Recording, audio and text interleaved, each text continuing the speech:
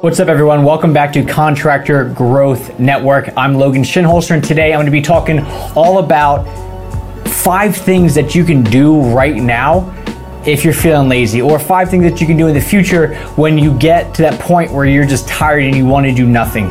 So stick with it, and I'll walk you through each one of the 5 steps. They're all extremely tangible, all simple to do. You just got to do them. Let's get started.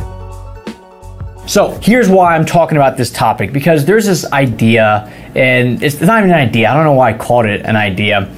There is this very, very real thing called burnout. I think I did a YouTube video all about it, or talked all about it, but pretty much it happens, especially when you're a small business owner and you're the only one, right? Solopreneurs are make up it's something stupid like 80-90% of small businesses out there, and it's extremely lonely, right? That's why you're probably listening to this podcast right now, because you're just sitting there in your truck, you're driving around somewhere, you're by yourself.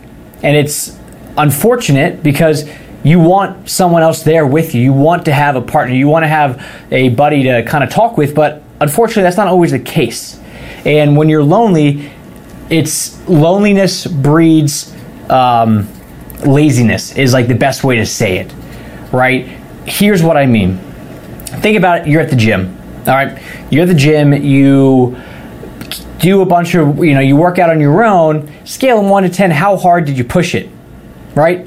There's only a certain level that you can push yourself when you're not in a group setting. If you've ever done a group class before, you push yourself. There's other people all around you. You're doing all the stuff that you should be doing. But I mean, just from my own perspective, the amount of times that I've set out to go run 5 miles, and I get 3 miles in and I'm like, this sucks. I'm going to go home. Or, you set out for 5 miles, then you get 1.5 miles in, and then you go, well, let me walk the next half. So whatever it is, it's just so easy to really get tired and distracted and not want to do the stuff that you want to do. So I'm going to walk you through 5 things that I do when it comes time to doing the stuff that I know I should be doing, that once I get it done, I'll feel way happier. But at the time, I'm just tired, right? I'm lazy. I don't want to do it. It's natural. But here's the 5 things that I do to get over that hump, to get it done, so I know I'll go to bed and I'm like, all right, thank God I got that thing done. All right. So the very first thing that I'm going to do is I record a video about something that I really like to talk about. And here's why. There's about 5 or 6 things that I think every single person in the world can just talk about all day long. What is it in your world? Think about that. For me, I really when I first started this business of marketing and advertising, I liked it, but I really liked the business side of things. But the more that I get into it, the more that I see how cool this stuff is. Meaning, think of the game of sales, which for a lot of people is fun. For me, I absolutely love the game of sales. And that's what marketing really is it's this game of selling online. Well, I could talk about the different aspects of that all day long. You want to talk about a buyer's process, meaning at what stage are people buying? How do you get somebody to buy? Things like that. I can talk about that all the time. I can also talk about just mindset of running a business. So pretty much there's several different things that in each one of those topics that I can just rattle off at any time. If I wake up in the morning and I'm exhausted and my girlfriend, she rolled over and she was like, hey, Logan, tell me about the buyer's process. Boom. 20 minutes later, I'm not even halfway done. So think about those topics that you absolutely love and record a video about that, because content is everything. You're building trust, you're building value, and when you do this via video form, it goes a lot further. And when you're tired, the last thing you want to do is sit there and record a video about something you don't care about. But if it's something that you can talk about all the time, and it could even be something that's irrelevant to your industry. Let's say you're a home builder, right? And you love talking about your family. Shoot a video all about how your business translates into your family. Because there's somebody out there, a prospect, who is very family oriented as well, that because you talked about that, you just struck a chord with them and it helps. So just write down those topics that no matter what situation you're in, whether you're exhausted, you're drunk, you're just got done with a workout and you're tired, you can always pop off a conversation about it and it's almost more of a rant. Record a video on that, because then you can take that, post it online, and to you, it doesn't really feel like work.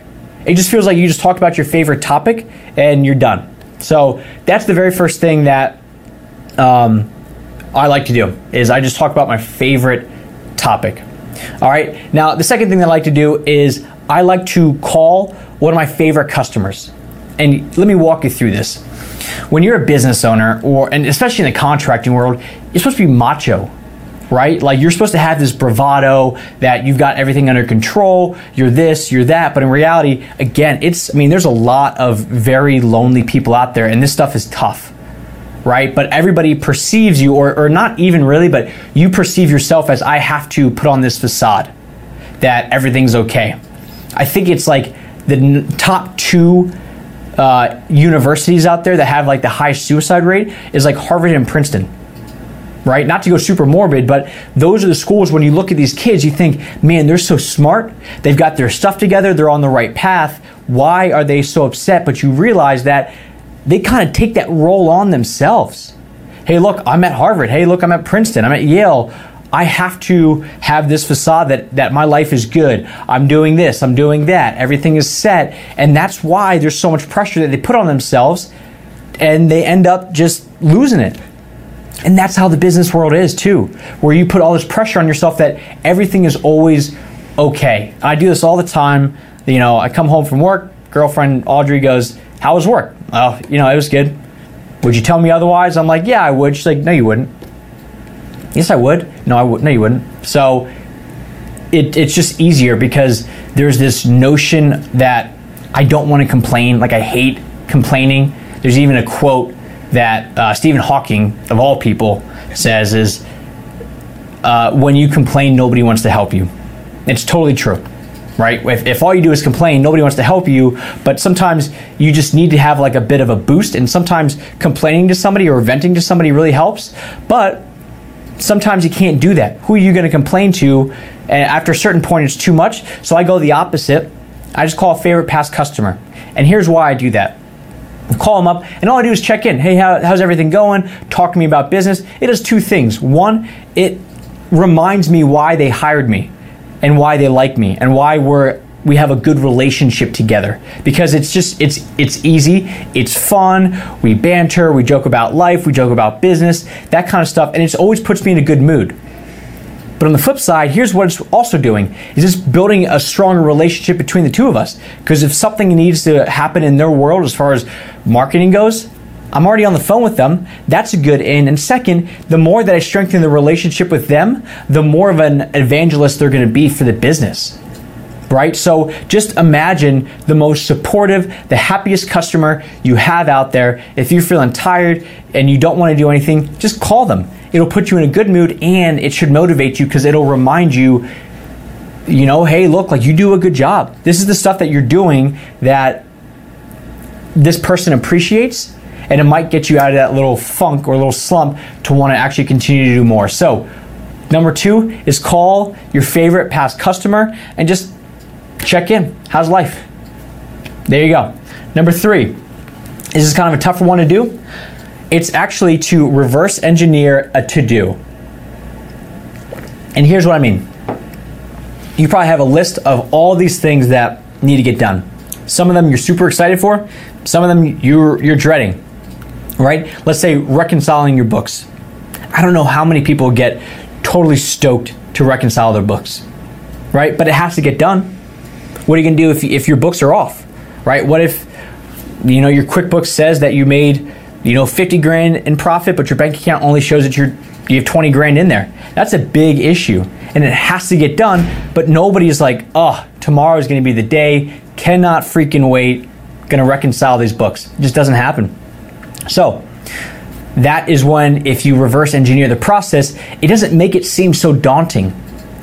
In college, I remember that when there was so much stuff to do, you had finals coming up, you had to do projects, you had to do this, you had to do that, it was so overwhelming that, what I would do is I would just lay down and take a nap.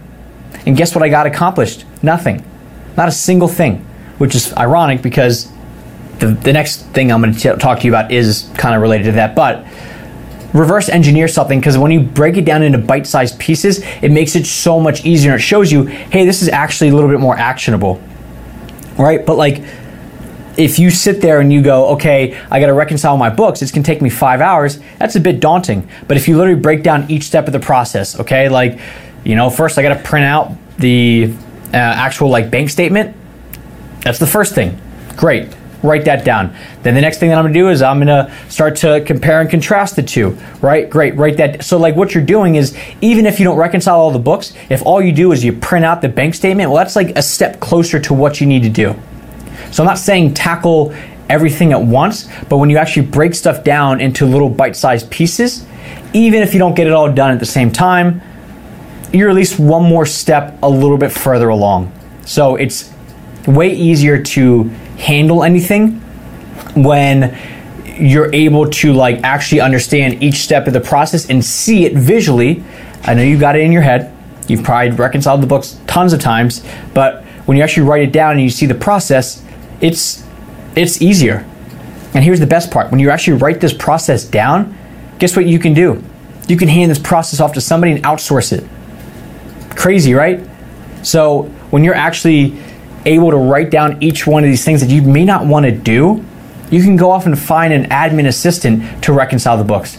Yes, you should be having a bookkeeper or an accountant do this stuff, but if you can't afford it or you don't want to pay somebody to do it or whatever that is, if you write these processes down of all the stuff you don't want to do, find somebody to do them for you, right? Because it's going to be a weight off your shoulders. It's going to cost you a little bit of money, but think about all the time that you're spending doing these things that you really don't want to do when you're feeling lazy, and replace that with something that you do want to do. It's going to make it way easier. All right, so reverse engineer everything and just write the stuff down. Number 4, kind of going off that nap, take a break, drink a coffee.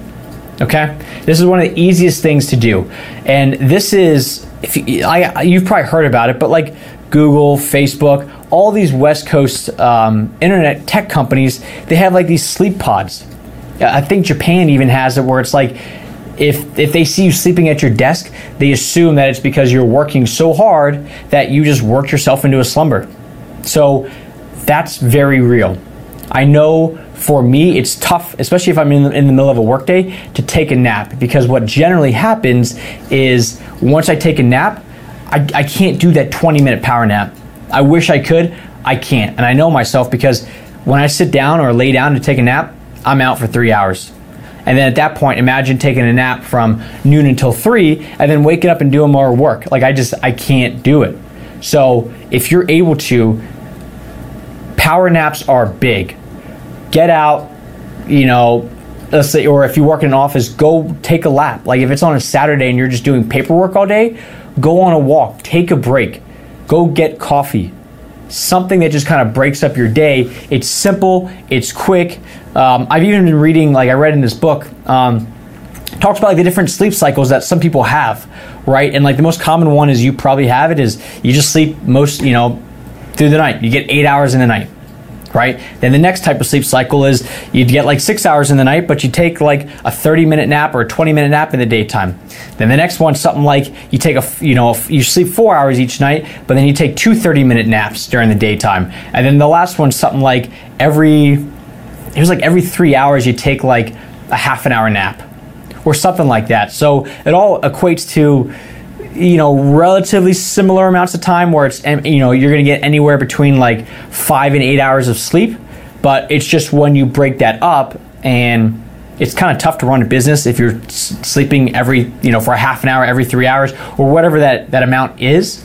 But by taking these little breaks can really help. I know what a lot of people say is if you are going to take one of these naps, drink a cup of coffee beforehand, lay down for 20 minutes, and then by the time that you are waking up from your nap, you're good. Like you got caffeine in you. The caffeine is waking you up, so it's one, a more natural time to wake up, but also 2, it's just like you're more ready to go. You don't feel sluggish.